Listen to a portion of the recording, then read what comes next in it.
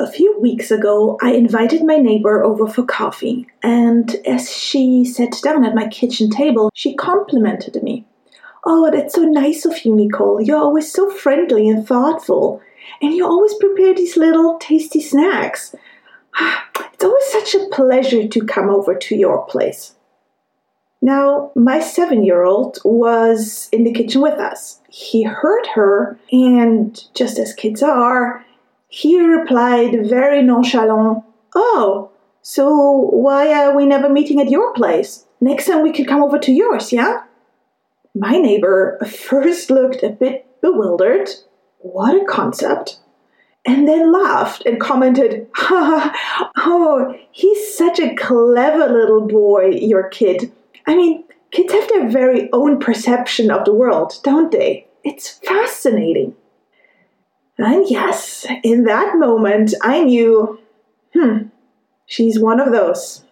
She's one of those people that is super nice, but she's also one of those people that doesn't get it.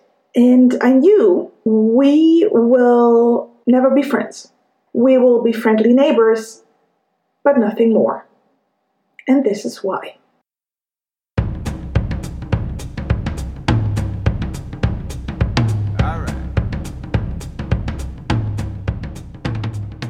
Welcome to the Home of Having podcast, my friend. This is the place to learn how to create a home away from home. I am Nick. I am an interior designer, but also a serial expat. And this season, I'm on the quest to find out what belonging means. Why?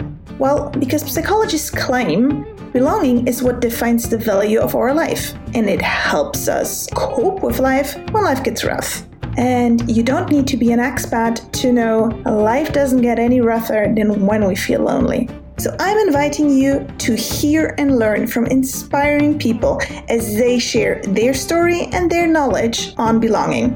And then you can make a decision on what a home worth having really means to you.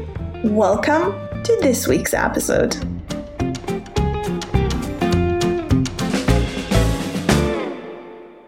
So friend, tell me, have you ever actively thought back on the time on how your friends became your friends? I did that recently and it was very, very amusing. Because here's the thing, we always say, growing up as teenagers, our friends are the family that we choose. And those are the people we are being seen with the most. So they belong to us just as we belong to them, and they are a part of our life. And that's a funny thing about friends and feeling belonging to them. Belonging, for me, is a verb. It is something that we do. It requires activity. But while we grow up, we just happen to belong. It's a passive thing. We happen to be born into this family, into this country, into this region. We happen to go to school with these certain people, and some of them become friends and some don't. When you think about it, belonging really is a verb. We do belong. But when we feel about this word, it doesn't feel like a verb because it's just a state. Either you do or you don't. And if we adopt this thinking, then we feel also a little bit helpless when we get into an environment where we clearly don't belong because it's taking away the action part. So when we think about a thing, a belonging, then it is something, let's say it's a thing that we buy.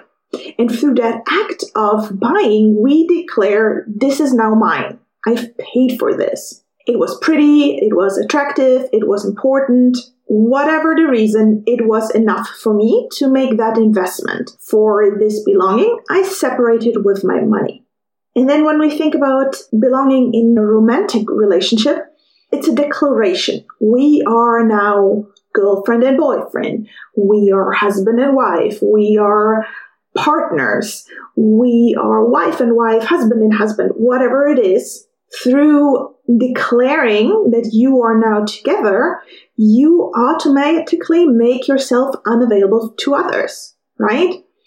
And making this declaration is like an unspoken deal, a contract that I will honor.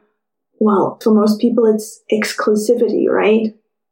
But even if it's not that, it's a certain expectations come into play. So you say the words and then you follow through with your behavior and your actions accordingly to that contract.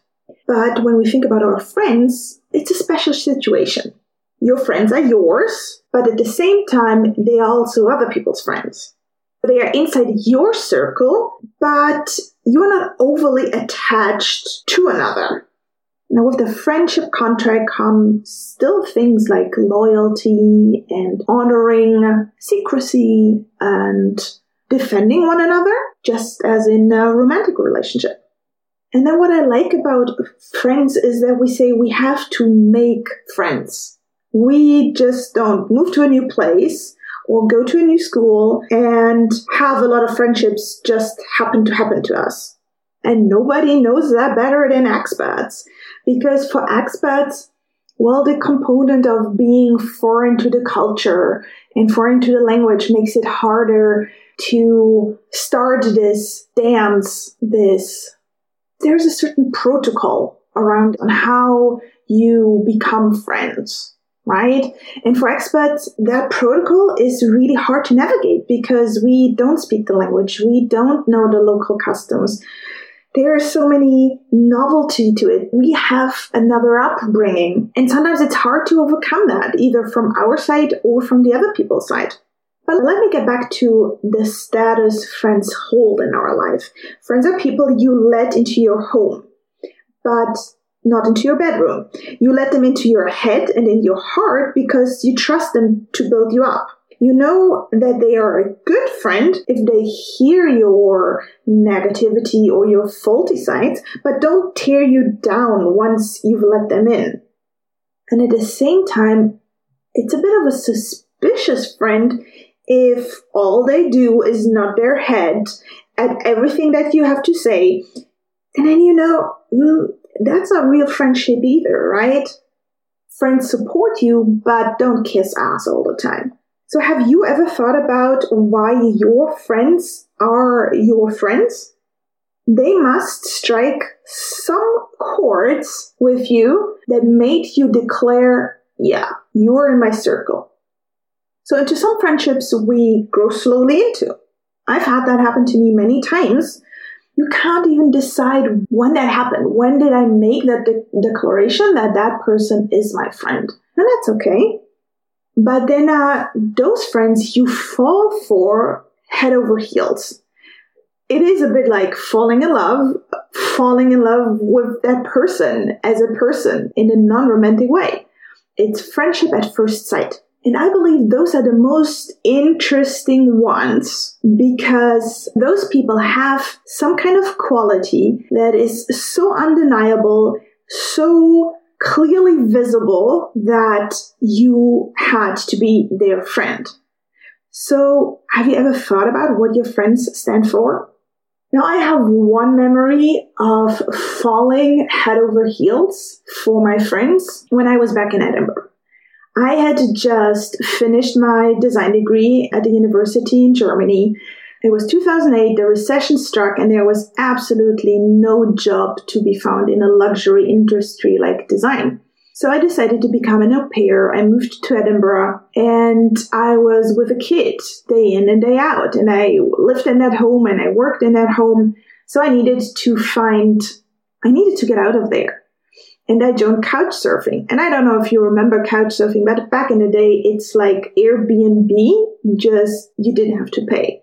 So people had profiles online and they invited people and you could apply and say, look, I'm in your area and I would really like to meet. And the whole purpose was to broaden your horizon, to be a nice person, invite somebody over.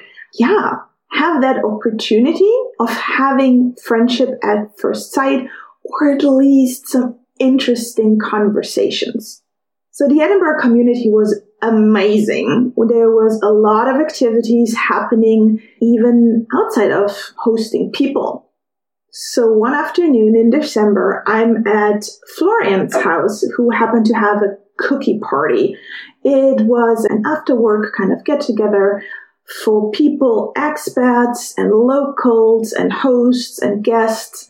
and just have cookies and a glass of tea or a hot toddy or something stronger, whatever you wanted, and just mix and mingle.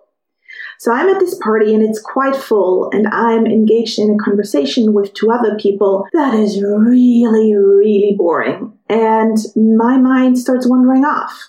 And then my ear catches a conversation that is happening behind me. I hear three people talking, two guys and a girl. And one of the guys has a very strong Australian accent. And I love Australian accent. I have so many good memories from my time in Australia. So I can't help but listening into the conversation. And they were talking about buying a car and going off-roading.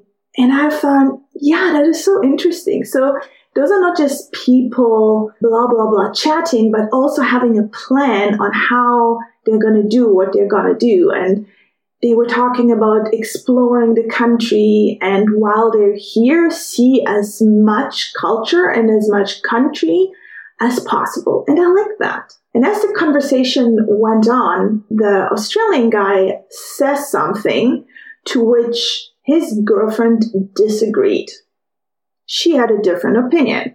And I never forget the way he reacted, because I could hear by the tone of his voice that he was rolling his eyes. And he said something along the lines, "Oh, woman, don't you think you're over-exaggerating here a little bit?" He was slightly annoyed, and then there was silence. She just grasped for air and replied really calmly, "You know what, Matt? If you would have taken the time, you would see that from my point of view, it looks like this, and then you would understand." She explained herself, and then there was this awkward moment of silence, because she had made an undeniable point, and that third person in the conversation didn't dare to speak up. It was this awkward moment of, oh, is this going to end up in a fight? Even I was under tension, like, okay, how is this going to play out? He took a deep breath and said, "Wow, now that you put it like this, I just made a real fool out of myself, didn't I?" And from her side, you could just hear us like, mm-hmm. And in that moment, I knew those two were going to be my friends. I just knew it. I had gathered enough information about the two of them that I knew that we would get along. They were Australians. They had plans. They were doing things. They were being really honest with each other. And they weren't afraid as a couple to call each other out.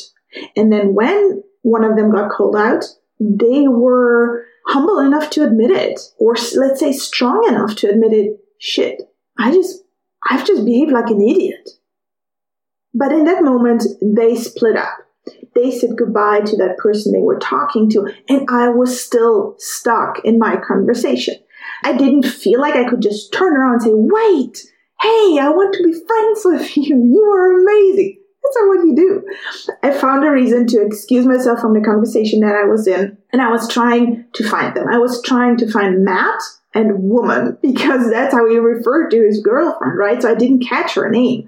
I was looking for two Australians, Matt and woman. And I did find them, and I found a reason to talk to them. I made that friendship happen. In that moment, listening to them, I knew I had to meet them. I knew that we were going to be good friends. And yeah, the rest is history. It all came to be. I just love them. And even now that we've been years apart and they're back in Australia and I'm still in Europe, we don't get to have that close friendship that we had in Edinburgh. But I know that when I ever get to see them again, it's going to be this big hello and we're going to hang out. So, do you have a story like that? Do you know why you like the friends that you have? Because if you're an expat and you're missing your friends, it doesn't matter if you wanted to become an expat and decided where you right now there's not enough friends, or it's not enough of a variety, you want to experience something new, or if you're, for example, the trailing spouse who's just coming along for the ride and is now really, really missing what they used to have, and becoming an expert wasn't their life's desire in the first place. So how do you actually make friends? I have two other stories. Two other amazing women that have become really fantastic friends of mine. It happened in a similar way, but it was them making the declaration. And in one case, it happened very subtle. So I was at yet another party in Edinburgh. I've been to a lot of parties in Edinburgh. And at some point, a girl approached me, needed some help with something. And that's how we met. And we kept meeting on social events. And I can't remember how it happened. For me, it was one of those friendships that just creeped in. But then at one point, very early on in our friendship, somebody asked, so how did you meet? And I got to hear the story of our friendship from her point of view. And she told the story like this. Oh, I was new to the country. I heard about this event. I showed up. There were so many people and everybody was busy being somebody, busy talking about something, busy having an opinion. And I looked around and I found Nicole, who was just sitting on the couch, observing everybody. And in my eyes, was not trying so hard to be just anybody. And I knew that's the kind of person I want to hang out with, the one that is not trying so hard, because I was trying so hard to fit in this new country, new city, new people. So I saw her and I knew if I want to be friends with her, and she seems to care so little about the hustle and bustle of this party, I needed to make her care about me. When I heard that, I was like, really? That was such a conscious decision? She's like, yeah. And then I remembered back to the story, and I remember the way she came to me was by saying, damn, I spilled wine over my sweater. Can you help me? Can you show me the bathroom? I mean, I think I have to wash it out. And I said, yeah, sure. Let me show you the bathroom and let me get some salt. I think we're supposed to put salt on it. And that's how simple our conversation started. And you know what? That's actually a thing. It's called the Ben Franklin effect. Maybe you've heard of it. If you haven't, Ben Franklin was a very smart man. And when he needed to win elections, instead of fighting his opponents, he made a very clear, very conscious decision of befriending them. So Benjamin Franklin said, he that has once done you a kindness will be more ready to do you another than he whom you yourself have obliged. Now the story goes a little bit longer. You can Google it. I will not go into much detail here, but you could sum up this strategy in 3 simple steps. First, learn about the person you want to befriend. Observe them. Pay attention. Pay attention to the subtle clues that they drop in conversations, or how they behave, or are they awkward? Are they comfortable? And once you know that, you use their strength to ask for a favor. When I'm at a party and I notice I feel attracted to people that talk about food. If they drop hints about where they've been for dinner, the last food that they had, or how they cook. Ooh, when they cook, yes, about cooking. When people talk about cooking, I always listen up. And I listen up to, are they talking about making macaroni and cheese? Or just chopping a salad? Or when they drop nuances of something special in their food. And then I could go in once I know that. And I know that I like foodie people because I have this impression of people that like food and can get really geeky about the process of making good food. They have a certain savoir vivre. They know how to be in the moment and to enjoy themselves. So I could then go and ask them about something to help me with, or give me that little secret of what makes their sauce special. I don't know. I'm asking something that is meaningful to them, and then put them at the same time in a very comfortable position that makes them shine with their knowledge. But you got to be careful, because you can overdo it. If you ask somebody a favor for what they usually would get money for, then you just come off as somebody who wants to leech off. So if you go to a graphic designer and ask them something about graphic design, or, oh, so you're a graphic designer. Well, I'm in the process of redesigning my business cards. Can I just have an advice? Then they most likely will roll their eyes, because, hey, that's what they usually get paid for, right? So be mindful of that. So Benjamin Franklin said, "He that has once done you a kindness will be more ready to do you another than he whom you yourself have obliged." Okay, what it comes down to means this. Learn about the person that you want to befriend. Ask them for a very targeted favor, and then be grateful for it. So you learn about what is their hobby, what is their skills, what do they pride themselves in, what passions do they pursue. And then you ask a very targeted question about that. That makes them, that it will signalize that that is something that you're interested in, so you've got something in common, but then at the same time puts them in a very favorable light as somebody who's more advanced than you, and just shows them at their best side so they can share something and look good. And we all like to look good, right? And then in the end, you express the gratitude. You start with a sincere thank you, and you include in that thank you of how exactly their information, their help benefited you. That is a moment where they can feel proud about themselves. It shows them in their best light. And you made that happen. And then you say, again, thank you. And then try to resist to say something like, oh, I'll make it up to you. Because that's not what friendship is like. Friendships are not quid pro quo. They are not transactional. They are not, you give me and I give you. If you, then I will. That's not friendship. You just say thank you. And the next time you see them or approach them, they will remember that good feeling you gave them about themselves. And that was what my friend did. She came to me and she made me care about her. I got invested. It didn't cost me anything to show her the bathroom, and we got into a conversation. And then the next time she approached me, I remember that. She's the girl that I had the opportunity to help. And then last but not least, there are those people we like because they are just so much like us, right? And it's so obvious.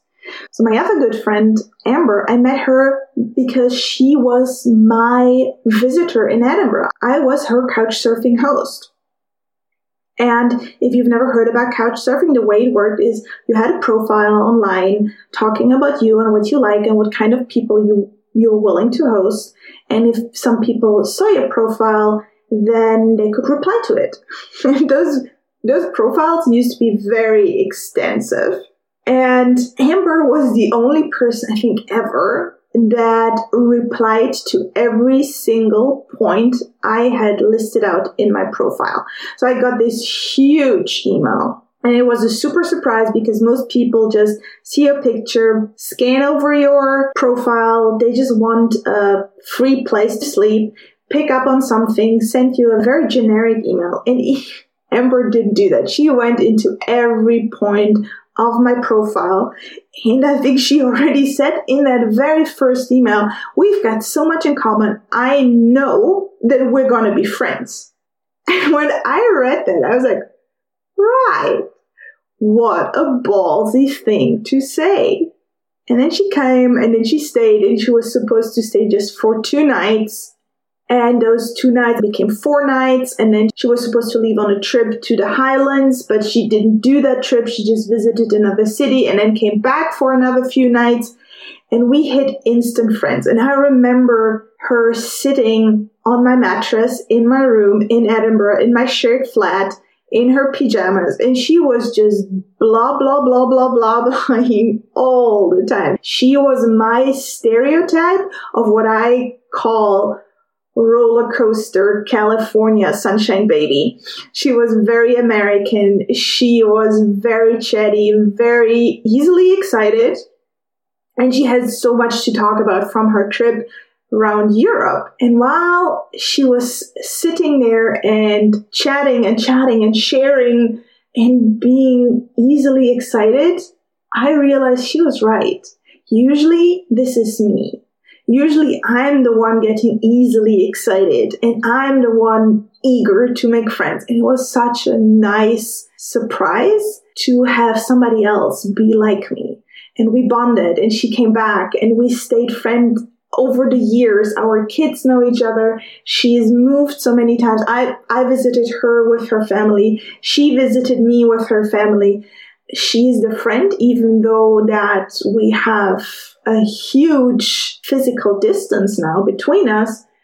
I can hit up with the most awkward question and know that if I'm out of line, she will say it. She will call me out.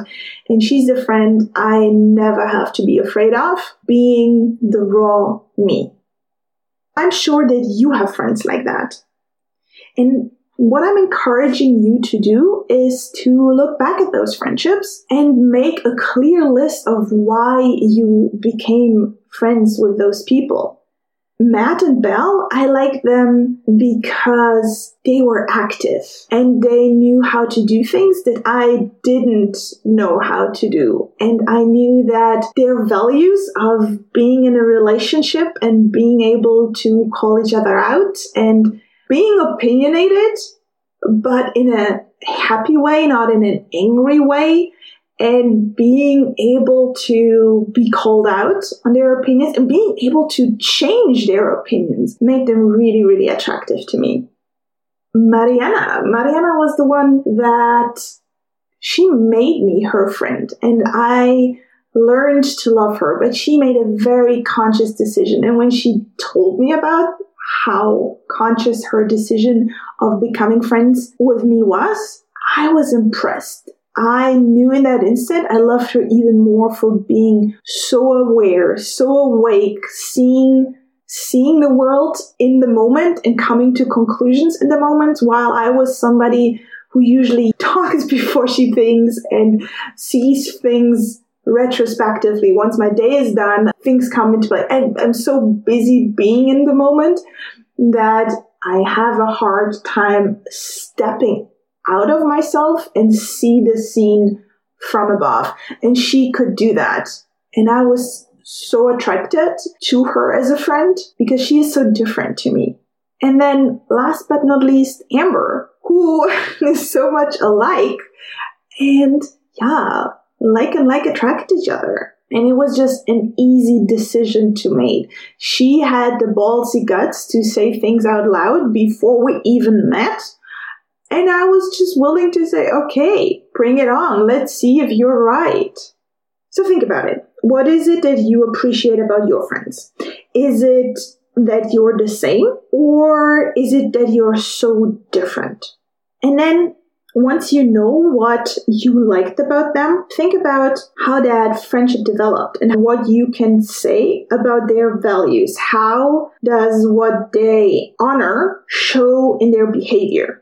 And if you're an expat and you are actively looking for friends and you're realizing that right now where you are not having good friendships, well, maybe friend, it's because you didn't make that declaration to yourself that you will stay here and you will build a circle and that you will actively get engaged and that you are willing to make a declaration of being somebody's friend, even if you've not even met them yet. So maybe when you look through your friends list of the people that you already appreciate, what are the values that you value too? How does it show in behavior? How could a person prove to you that they have a certain value? Because nobody walks around just talking about their values. I value honesty. No, you just seeing somebody maybe being very honest, being very blunt, or being reflective and still calling out people. And you might say, yeah, that is something I really appreciate. So maybe it is worth getting to know you more closely. So you need to know what you are about so you can then start listening for what it is you are looking for. I totally love people that love food. And then if you're an expat and you're in a foreign language, don't get discouraged that you are not able to have a full-fledged conversation about something that is important to you. Just take it as an opportunity to learn certain vocabularies. If you like food like I do, learn how do you say, I don't know, glazed salmon. I don't know. Learn something about the process. You probably know the process of cooking. It's just a question of learning to talk about it in a different language, knowing the vocabulary that goes around it, so that when you hear somebody talk about it, you can have at least a basic conversation. And then don't get frustrated that you can't establish yourself as the foodie expert. Just use it as an opportunity to ask those people more about them so they can establish themselves and you show interest. You don't have to show how good you are. People appreciate more if you make them look and feel good about themselves. And then once you've done all that, find ways to bond over it. Pay it forward. Be the one who is not afraid to make the declaration or to show the interest and be generous. I mean, what's the worst thing that can happen? So remember that story I told you at the beginning about that neighbor that I've invited several times? And the concept of inviting me over for a change was so, well, almost ridiculous to her. I just realized she's a very nice lady. We have so much to talk about, but there is no willingness for her to let me into her life. And that is what I've noticed with people that have never been a foreigner, that have never left their comfort zone. They know their friends so intimately because they spend so much time with them. And they've never been through that experience of what it means to be the new person and desperately seeking human connection. Because when you are a foreigner, I think every expat can agree, if you get invited to somebody's home, you are literally opening the door, letting them in, and you're exposing yourself. So this is a pattern that I have recently noticed with my husband. It has never been so hard for me to make actual good friends as it has been here in Switzerland. Switzerland has this huge expat community, and yet very early on, I knew that I didn't want to have too many expat friends because all the expats here ever talked about was, hi, how are you? Where are you from? When do you think you're gonna leave? And I wasn't willing to be talking about leaving when I had just arrived, when I didn't give that country and those people a chance to charm me, a chance to be a part of. I didn't want to talk about leaving when all I wanted is to finally arrive in a place. And that's normal. We bond with people that have things in common, but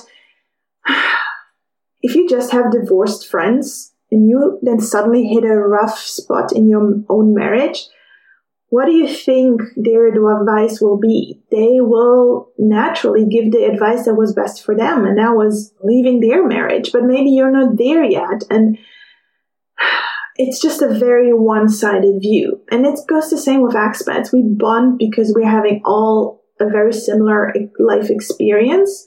We can bond about the feeling of being foreign, but at the same time, we need to have local friends in order to know what it's like to be rooted. And we learn that from the people that are already rooted.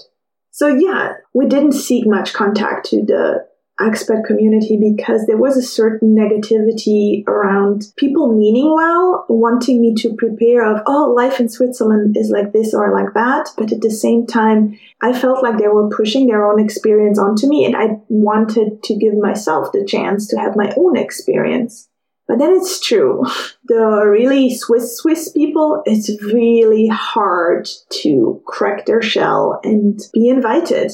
So me and my husband, we noticed the pattern that the friends that we do have now are always mixed couples. Those are couples where one is Swiss and the other one is a foreigner. And the foreigner carries this rooted part through their partners because they belong and they get access to that. And the local Swiss partner knows what it's like to be a foreigner because they have visited their spouse's home country and they know about the challenges.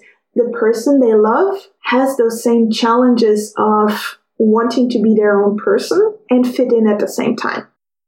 Having now interviewed a few brilliant ladies on their field of expertise, I am loving the insight I'm getting, and I'm learning so much on how to name all those aspects of belonging that I knew and felt existed, but I had no clue on how to articulate or even name them. Now, 2020, being what it is, unpredictable and super destabilizing, well, summer's just starting, and knowing that staying put at home or at least being confined to stay very local is the most likely option for us this summer, well, what are we going to do with this summer?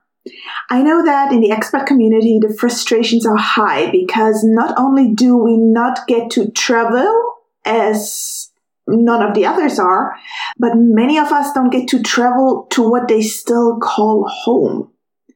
So being confined and not getting to see your loved ones is hard for everyone. But doing this far away in a different culture can feel for many expats as if their life's choice of living abroad added another level of being trapped, when all we wanted is to feel free in the first place, right? And it is hard not to focus on what we don't get to do.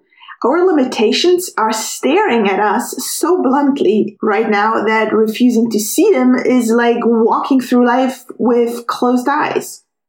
But we all know that wallowing in negativity is only keeping us longer in negativity. Or as I like to say to my kids, the more you pout, the more you pout.